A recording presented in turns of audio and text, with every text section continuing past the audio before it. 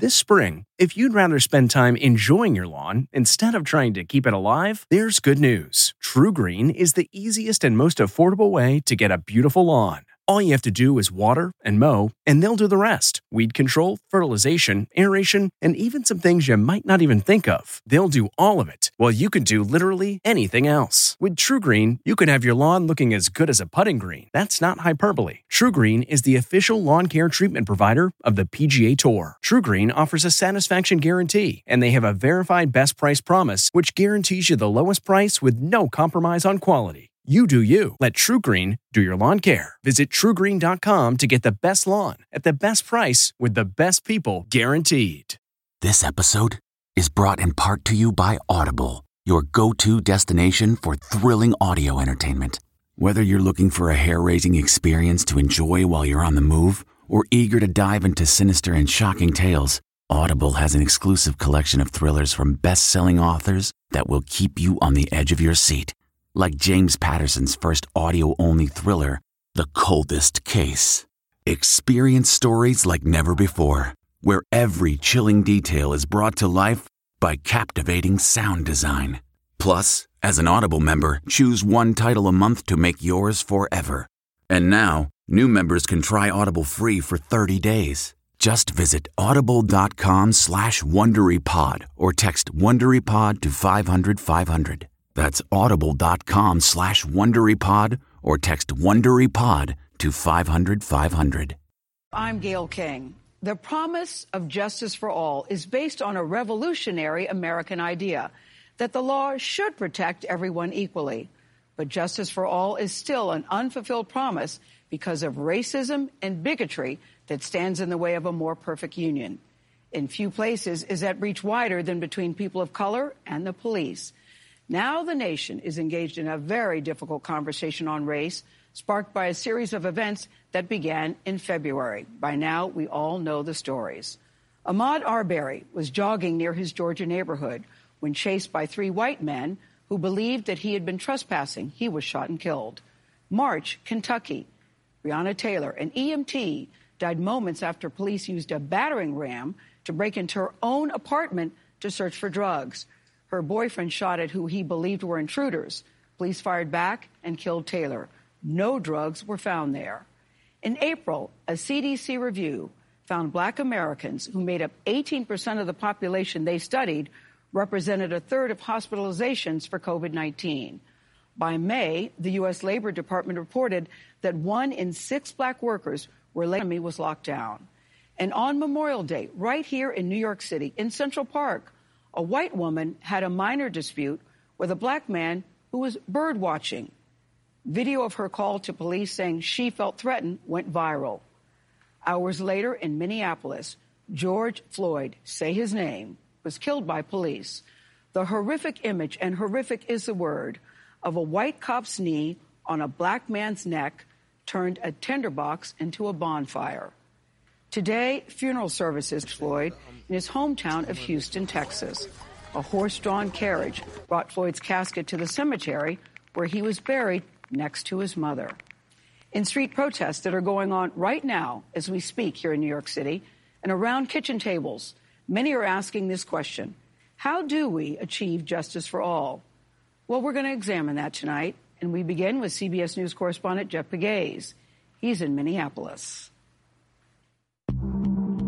The Twin Cities, where 2 men and 2 worlds collided. Minneapolis is consistently ranked one of the most livable cities in the country. But underneath what was branded as Minnesota nice, there was tension. A city divided along racial lines with conflicts between the men and women in blue and communities of color. Are they protecting and serving in this neighborhood? No. Former Ohio State basketball player P.J. Hill was born and raised here. Like Dr. Martin Luther King said, injustice anywhere is a threat to justice everywhere. He says George Floyd's murder is why he is now an activist. Have you been stopped by police personally? Yes. How many times? Countless. I can't even count. African Americans make up only 20% of the population, yet they account for nearly 60% of use of force incidents at the hands of police. No justice, no peace. George Floyd's death transformed smoldering frustration into a burning fury. The police precinct where the 4 officers worked was consumed, as was the nightclub where Floyd once worked security.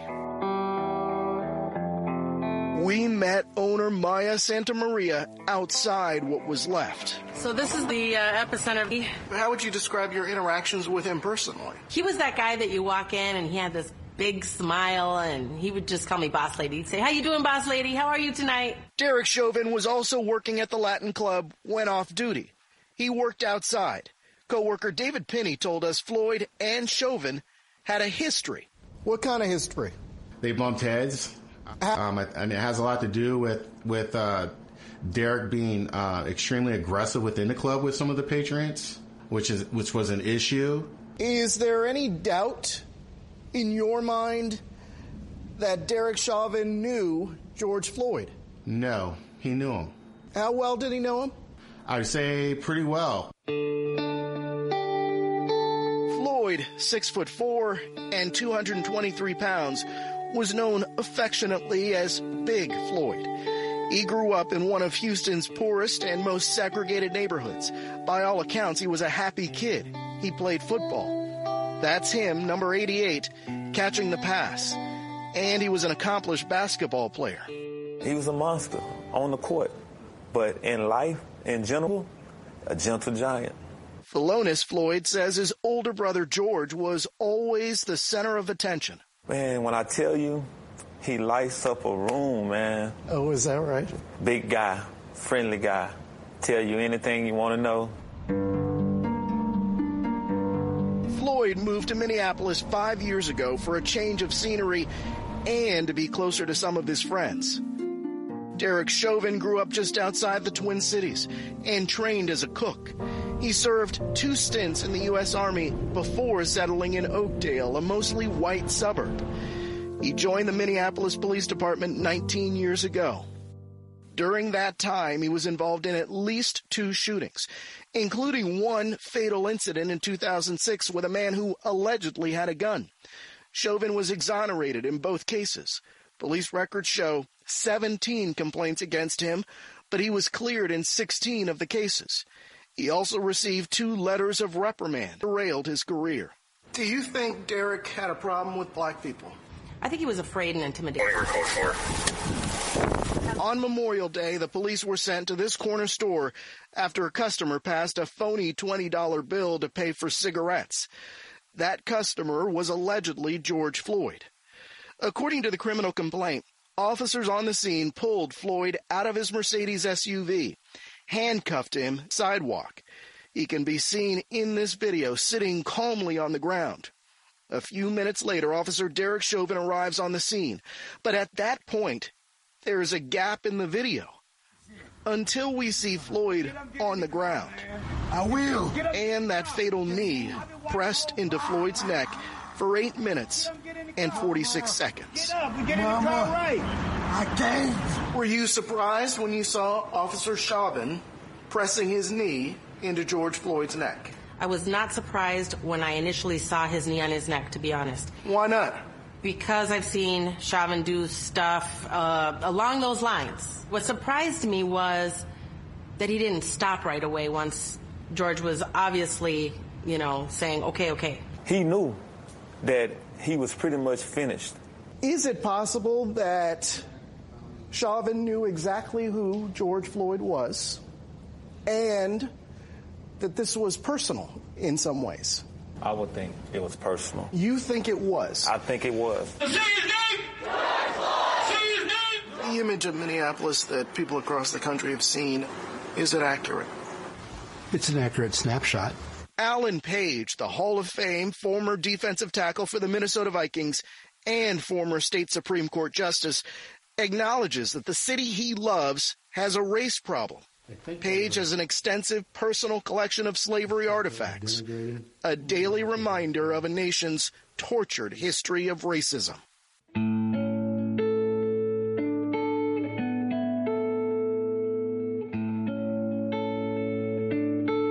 The question really is, I think, whether we will ever change. George Floyd! George Floyd! You and I and each one of the people watching this, I don't know. I am hopeful. I get my hope from young people. The events in Minneapolis and the protests that followed have sparked some very difficult conversations about race. So we turn to two leading scholars and best-selling authors who've written extensively about race in America. Ibram Kendi is of Boston University, and Robin DiAngelo is from Washington University in Seattle. Ibram, what is the question you think white people should be asking?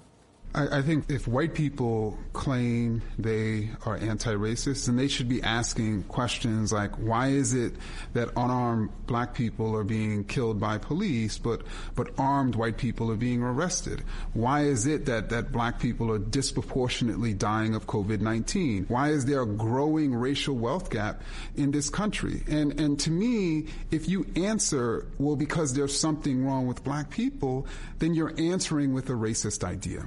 I would urge white Americans to remove the claim, I'm not racist, from our vocabularies. What are some of the excuses that you've heard when people say, I'm not racist because? Well, I've been to Costa Rica. I'm a vegetarian. I'm from Canada. I had a black roommate in college.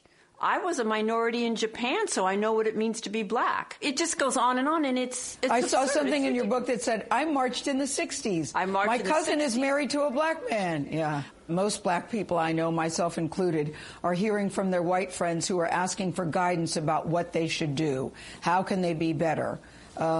Is that fair? I think people, they don't have to go to that proximate black friend in order for that black person to teach them about racism, because first and foremost, not every black person is an expert on racism. Very fair point. Just because you're a person of color does not mean you're an expert on that topic. I offer white people this opening question. If their number one question is, what do I do? And that is, how have you managed to be a full functioning adult in 2020 and not know what to do? They're asking the question at this particular time because we just saw the very horrible murder of a black man in a very graphic way at the hands of a police officer. Is that the point? Well, how many times have we seen a very graphic, horrible murder at the hands of a police officer? How many times have we reacted when Colin Kaepernick respectfully went down on one knee? Did we ask, help me understand why he would do that? Or did we attack him and invalidate him, and did he lose his job for that? What about family members? You know, it often comes up at the family dinner table. Everybody has an uncle fill in the blank. I think most white Americans can relate to that family dinner when Uncle Bob says 5 people just cringe, but nobody says anything. Why would interrupting Uncle Bob's racism ruin your dinner, and not interrupting his racism not ruin your dinner? Let me just say, Gail, when I was diagnosed with cancer, that hurt. It hurt me deeply. And I suspect when someone is diagnosed with being racist, it hurts them deeply. But I think they can trust the person who's giving them the diagnosis, someone who studies racism or a loved one, to say, I'm giving you this diagnosis because I want you to get better. Do you think racism can be eliminated, Dr. DiAngelo? I don't believe it'll be eliminated in my lifetime, but niceness will not end racism. Only strategic, intentional, anti-racist action will end racism. I believe that it will be one day. And I... In your lifetime? I don't know about my lifetime. I'm hoping my daughter's lifetime. But I think it's critical for us to recognize that the way we eliminate racism is by eliminating racial inequity and injustice. And we can change policies, just like we can change people, just like we can change people in positions of power. And I think it's critically important for people to realize that change is possible if we are willing to fight for it. Many of us know the names, the faces, and the places. No justice, no peace. Michael Brown, Ferguson. Eric Garner, New York. Breonna Taylor, Louisville. Minneapolis. But the sobering list of black people killed by police officers is so much longer than that, and it includes a young man named Danroy D. 10 years ago, we lost our son in the street, handcuffed. And here we are 10 years later, George Floyd dies in the street being handcuffed, and it's heartbreaking to see that nothing has changed. Dan and Angela Henry never imagined what would happen to their oldest son. We sent him off to college to play football, and he never came home. I first talked with them 2 years ago. This was the last game the Henrys would watch their son play. DJ was a junior playing football for Pace University in New York. A joy, a Pied Piper in the neighborhood. All of the kids loved him. Hours of October 17th, 2010, they were startled awake with the devastating news that their 20-year-old son was shot to death in his car. I remember just falling to my knees. And I said, who would shoot him? Dan called the police and says he was floored by what he says he was told, that DJ was trying to run over a police officer. That officer had to shoot him to stop him. Something had to have happened if that happened. Like, what caused him to do something that's so outside of his character? DJ was out celebrating at a sports bar with his teammates when other patrons got into a fight. Police say that DJ was parked in a fire lane out front, and when he was asked to move, he sped towards Officer Aaron Hess, propelling him on the hood, and police say forcing him to shoot DJ. The effort clearly was to villainize our son. It was to make him seem like a criminal thug that needed to be stopped. This is police dashcam video. On the right is Officer Hess. Behind him is DJ lying in the road. We were in the Wild Wild West. That's what it felt like. Desmond Hines is one of DJ's friends who was in the car that night. He says that Hess began shooting at them unprovoked. We weren't doing anything wrong. They shot him, took him out of his car, handcuffed him, made him stand up, and then laid him on the ground and left him there by himself as he died alone with his hands cuffed behind his back. Use your right hand, please. In a deposition, Officer Hess maintained he thought his life was in danger when he made the split-second decision to shoot into the car. I only reacted to what I thought, that I was going to be killed. He insisted that race was not a factor. He claimed he couldn't see through the windshield. I saw the silhouette. I didn't physically see a driver. He presented himself as a person who was utterly reckless in that moment. Whether he did that because DJ was black and DJ's friends were black, we don't know. Charged with any crime. And his union later named him Officer of the Year. They said the award wasn't meant to be public. They wanted to do that privately to boost Aaron Hess's morale. To boost the officers' Because he had morale. been through a lot. Because he had been through a lot. Where are the two of you in terms of process 10 years later? In some ways, it's the day. There are moments when it feels as if I've just received a phone call that our son has been killed, and that's painful. It's an unfillable hole. It's unfortunate now the Floyd family will begin that, the realization of that journey as we have. Does it feel any different in this George Floyd situation, or are they all the same? I think this one feels different. We've seen peaceful protests in every state in this country. We've seen people come together in other countries. I think the fact that his death was caught on film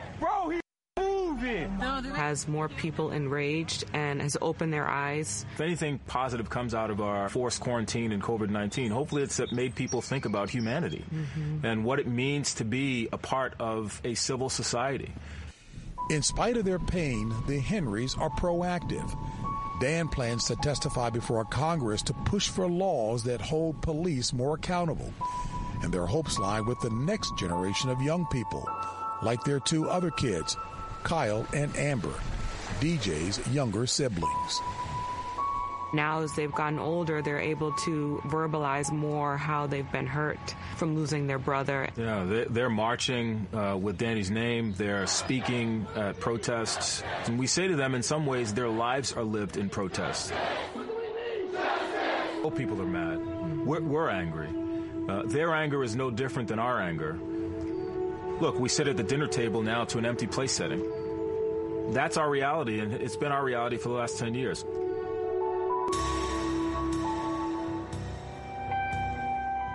There is a family joke that you're not a Cooper until you've been arrested at a protest.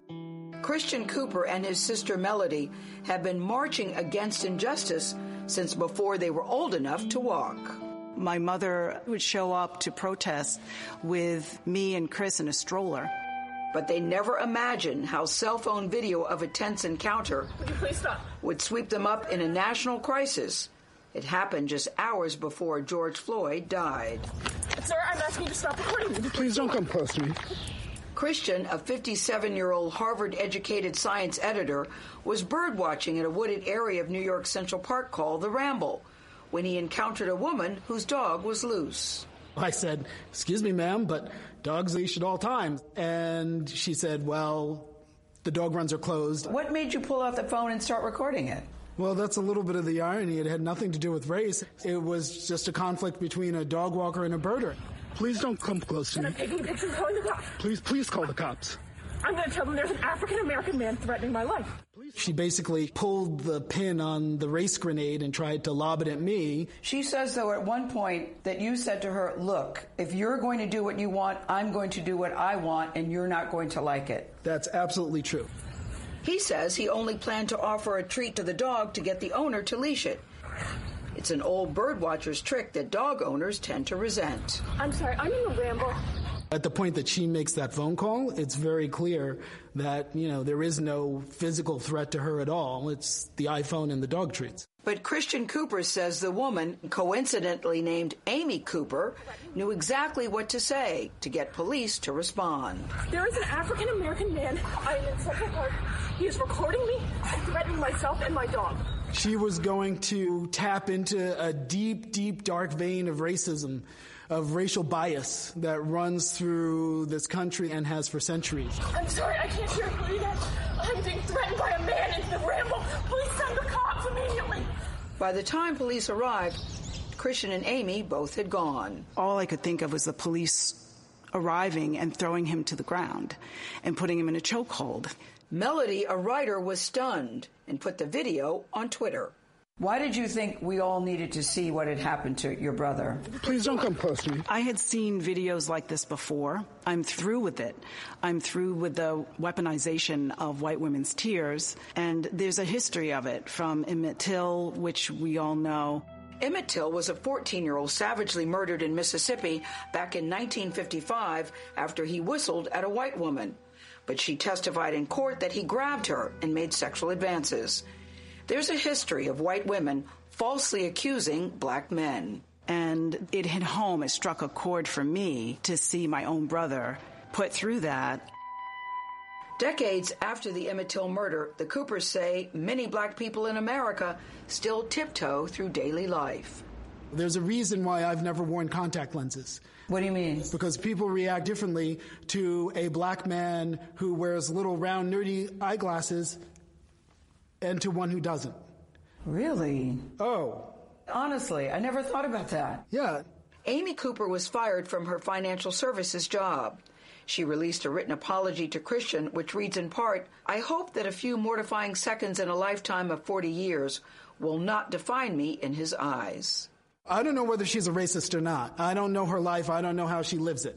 That act was unmistakably racist, even if she didn't realize it in the moment. I'm not sure someone's life should buy 60 seconds of poor judgment. Melody? Well, I disagree with Chris. I think that he's very much taking the higher road. His point of view is a little bit different than mine. Either way, Melody believes defeating racism in America requires everyone to play a part. If you're in the office and you hear someone making a racist comment, call it out. Look, this is personal. This is why this fight is on right now. Eric Adams knows what it's like to be young and black in America and have a run-in with the police. It took 8 minutes and 46 seconds in Minneapolis to have it all come flooding back. When you first saw the video of the cop on George Floyd, I went through a state of almost reliving what happened to me close to 40-plus years ago. 15 years old in New York City, Adams says he and his brother were arrested for trespassing, taken to the police station. And out of nowhere, they say you feel like a beatdown. And assaulted. They intentionally opened our legs and just repeatedly kicked us all. Every time I heard a police siren, every time I saw a police car go by, and I relived that beating. That beating changed his life. Now there's a lot of new training going on. He didn't grow up to hate cops. He grew up to become one. Why would I be joining the force that had some member of it kick the hell out of me? Because you're going in with a mission and an obligation. If we really want to not have a person put their Floyd, then we need to be the officers on the street to stop it, to identify it, and fight to change it. He spent 22 years as a cop in New York City, making captain before winning a race for the state Senate. You need masks, ladies? How you doing? He's now the Brooklyn Borough president, so busy he's sleeping in his office. Is there racism in the New York Police Department? Alive and well and healthy. And if we don't, it always will be in police departments across America. That's what Eric Adams saw, watching Derek Chauvin. I saw a sense of power that is only built into the fabric of law enforcement in our country. A sense of impunity. He could hang out in broad daylight, hands in his pocket, knowing cell phones were everywhere, with almost a bemused look on his face. Right, it was clear comfort. Just a sense of, I have the power. When you saw the officer on the neck of George Floyd. Absolutely disgusting. Terrence Monahan is the chief of department of the NYPD, its highest-ranking uniformed officer. Is there racism in the NYPD? Is there racism in society? Yes, there are racisms everywhere. Is the NYPD a racist police department, which you hear people chanting in the streets? Absolutely not. But 38 years with the NYPD, Monahan acknowledges that cops, like everyone else, have biases.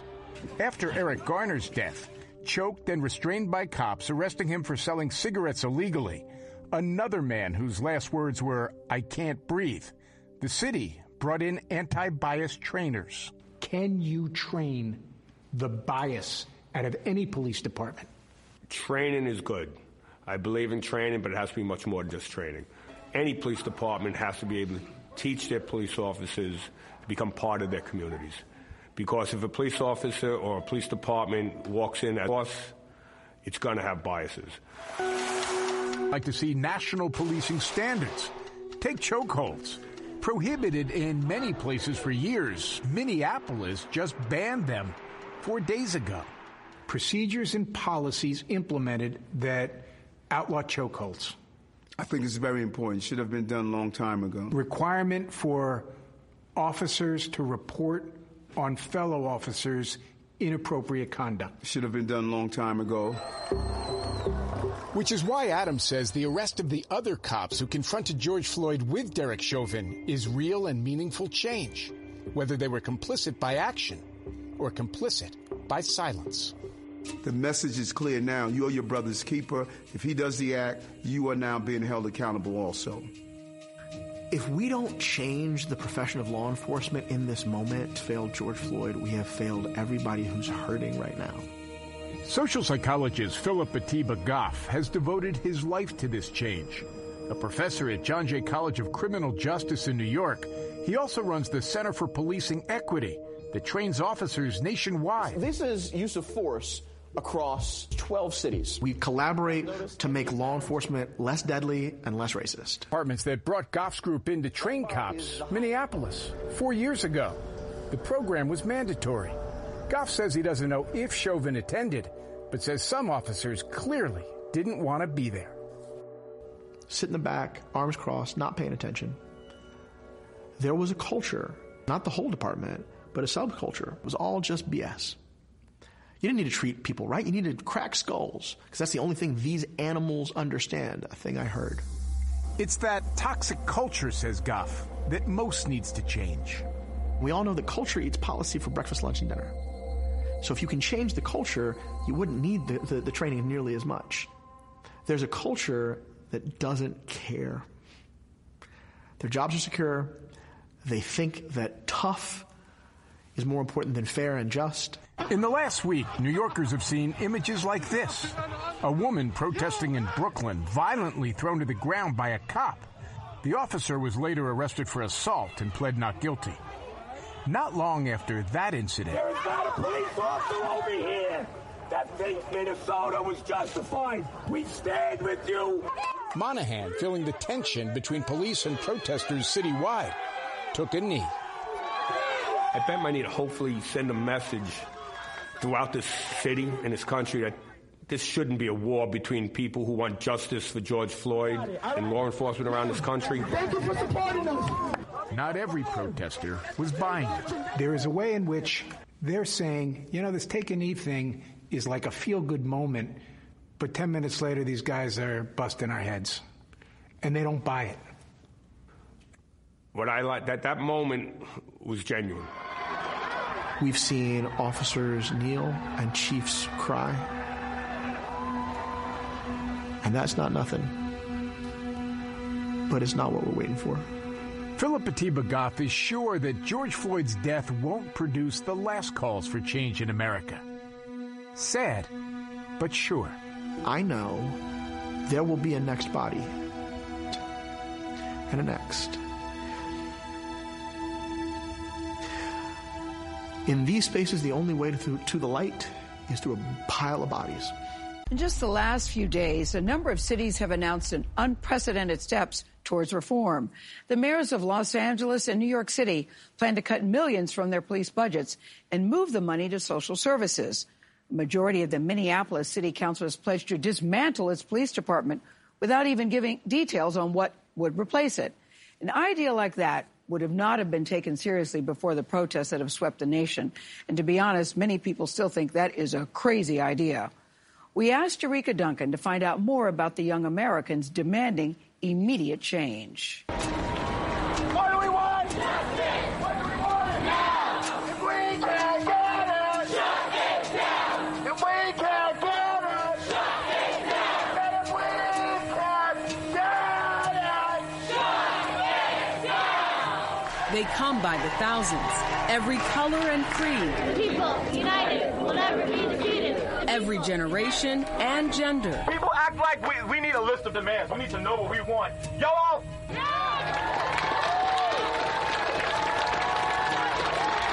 Each one has a story to tell. This story belongs to a 24-year-old from Atlantic City named Genesis Hart. I've been out here every day that we've had protests in New York City, doing a little bit of first aid. Sanitizer! First aid! Voter registration! I've been on the front lines doing chants, make sure people are keeping safe. This is essential work right now. What brings you out to these protests? Why are you protesting? And why now? I feel like it is a part of my humanity to be out here, especially as a black woman. I'm also a target. Don't shoot! Hands up! Don't shoot! Hands up! Don't shoot! Hands up! Don't shoot! Hands up! Don't shoot! Hands up! Don't shoot! Every day that we're out here, there is a high certainty that people could get arrested. I understand that risk every time I walk out of the house. This is New York, but the same scene is playing out in more than 700 American cities and towns. D.C., Philadelphia, Seattle, and Marshall, Michigan. The majority of protests have been peaceful, but there have been flashes of looting and violence. There are people in the group, sometimes I slip through, that are agitators. We can't control that group of people, unfortunately. We recognize them and we separate ourselves from them. I was out here for 4 hours and 50 minutes. 47 seconds. I rode 36 miles from Brooklyn all the way up here. This is not her first call to action. I just love life and love to just express. An aspiring artist and actress, Genesis also has a day job. It is definitely exhausting, but it's worth it. It's just like clocking into another job as soon as I leave here, going straight to the protests and doing service there as well. Black Lives Matter! Black Lives Matter! The words Black Lives Matter are seen and heard everywhere. The message isn't new, but now the messengers are more diverse. All types of people from every walk of life I've seen out here fighting for one thing that we all deserve is to live. What do we want? When do we want it? All of these protests have started off peaceful. And it seems like as soon as night falls, the police officers get a little bit more agitated and things do escalate very quickly. Genesis says she saw that escalation up close. They were pushing a lot of people around. I came closer to record. And I was down. You okay? I'm hit. Yo, help me, yo. And my face was bloody. She's bleeding. And now I have a scar here.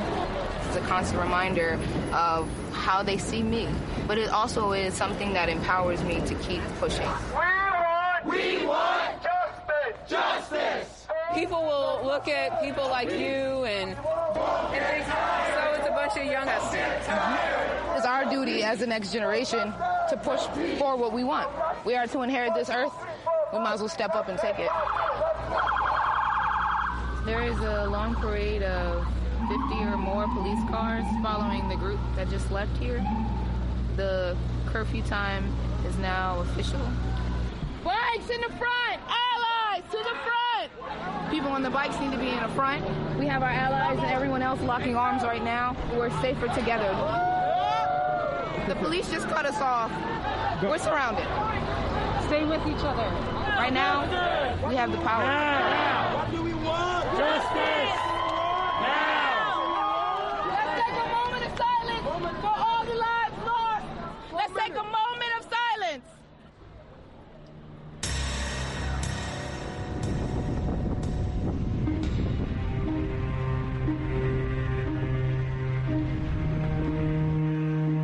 At the end of his life, he is calling out for his mama.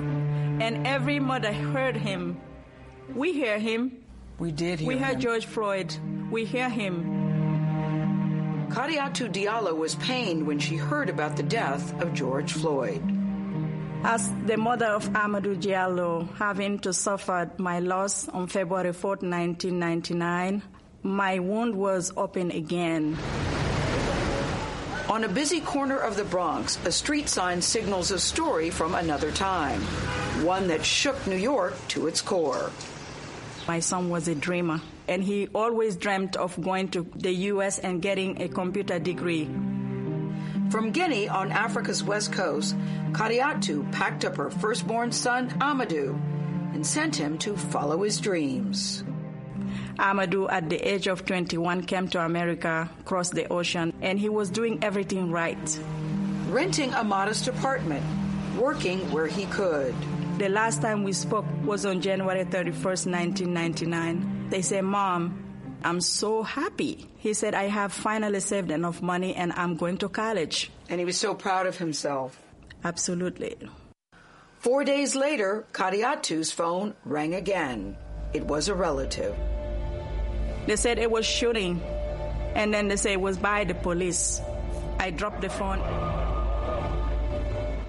Police said they were searching for a rape suspect and came upon Diallo. Thinking he was reaching for a gun, they opened fire. 4 white officers. Guys, anyone like to make a statement here? 5'6", 150-pound Amadou, 41 shots. Turns out he was unarmed. He was reaching for a wallet.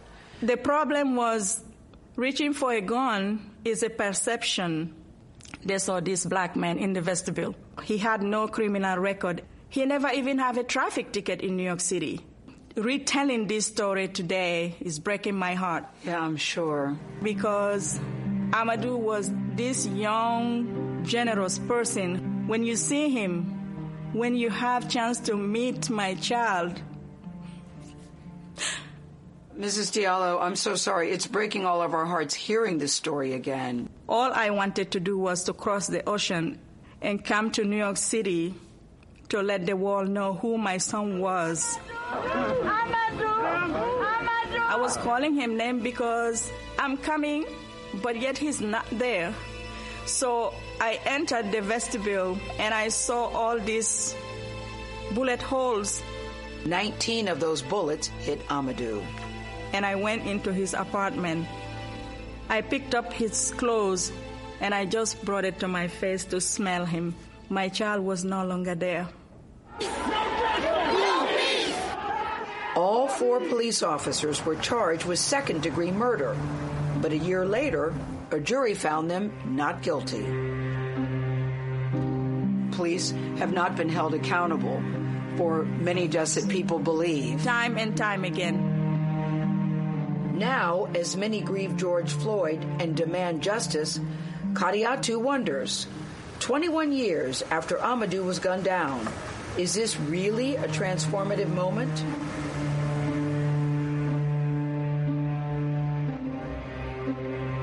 I really pray and hope that is the case because we are tired. We are exhausted. Gail, I went to so many funerals. It has grown into Kadiatu's lifelong mission, a plea for her son Amadou, rooted in his dreams of America. From my heart to the law enforcement community, I want them to really learn how to see our children. That they look at them and see them as beautiful children. How about seeing them as human beings? See them as human beings. Let them live. Democrats and Republicans have come together before on criminal justice reform. Can the death of George Floyd bring them together again? It was the police-involved deaths of other black men in 2014 that led the Obama administration to more closely monitor police departments in dozens of cities, including Baltimore and Cleveland. Vanita Gupta ran the Justice Department's Civil Rights Division in the later years of Obama's second term. You were part of an administration that could have done more, right? I was serving the administration when there was a full Republican Congress that basically obstructed almost everything. We did a lot by executive action. When you do it that way, it is very prone to being able to be undone. That's precisely what happened. After the 2016 election, President Trump's Justice Department drastically cut back on monitoring police departments accused of excessive force or civil rights violations. When you see these thugs being thrown into the back of a paddy wagon, you just see them thrown in, rough. I said, please don't be too nice.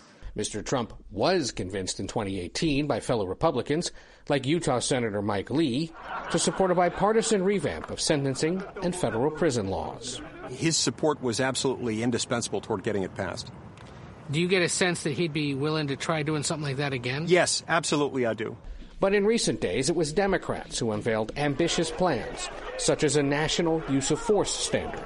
These are reforms that even a few weeks ago were unthinkable in Congress. Attorney General Bill Barr opposes at least one Democratic idea, making it easier to sue officers for using excessive force. I don't think you need to reduce immunity to go after the bad cops, because that would result certainly in police pulling back. How can you apply national standards to 18,000 different jurisdictions? The U.S. Constitution applies to every single person in every single community in this country. But we have to fundamentally recognize, of course, that policing is inherently local. It's not our decision up front to decide police protocol and policy for every police department in the country, but we can lead by example. It's impossible to watch that video and to hear accounts of other experiences like that one without walking away saying, Something's got to change. And now the world is watching. Agreement is hard enough in Washington, we know that. So add this to the mix. A presidential election at a time when the nation is more politically divided than it has been in decades. That said, we're all going to the polls in November.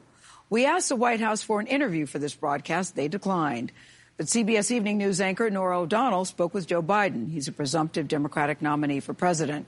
Yesterday, they met in Houston, where Biden paid his respects to George Floyd's family. Do you believe there is systemic racism in law enforcement? Absolutely. But it's not just in law enforcement, it's across the board. It's in housing, it's in education, it's in everything we do. It's real, it's genuine, it's serious. Look, not all law enforcement officers are racist. My Lord, there's some really good cops out there.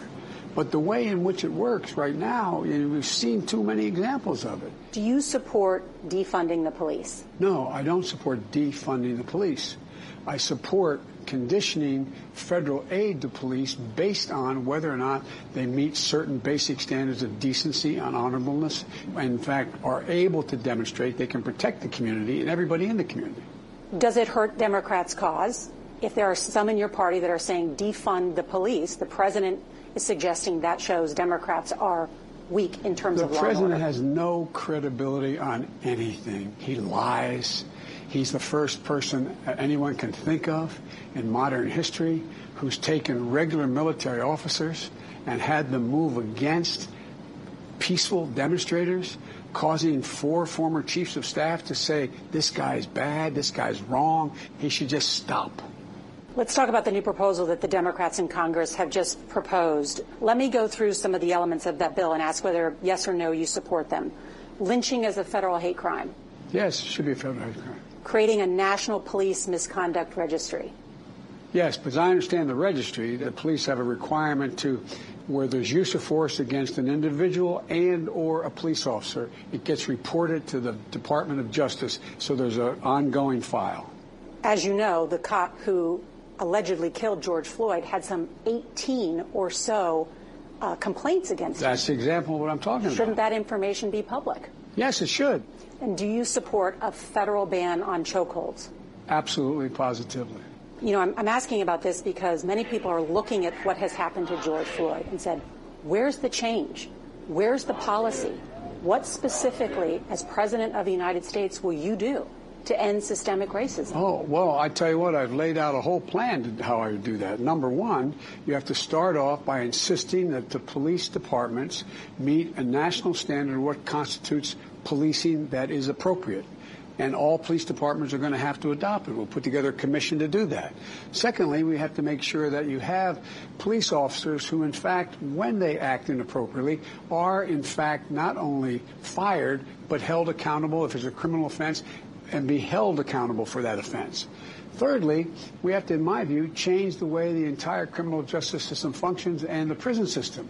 It should turn into a rehabilitation system, not into just punishment. You're here in Houston to meet with George Floyd's family. What did you say to his family? Jill and I talked to him about it's hard enough to grieve, but it's much harder to do it in public. It's much harder with the whole world watching. We're an incredible family. His little daughter was there. The one who said, Daddy's going to change the world. And I think her daddy is going to change the world. I think what's happened here is one of those great inflection points in American history, for real, in terms of civil liberties, civil rights, and just treating people with dignity. Why do you think George Floyd's death is a wake-up call for this nation? When people saw George's face being pushed against with his nose almost being broken and being held on for 8 minutes and 42 seconds, whatever it was exactly, they said, oh my God, this is happening. And all the people coming forward.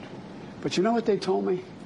They told me how they were encouraged by the fact that the protests here in Texas and other places, all the young white men and women marching with young black men and women, almost as many. It's going to change. There's hope. They have hope.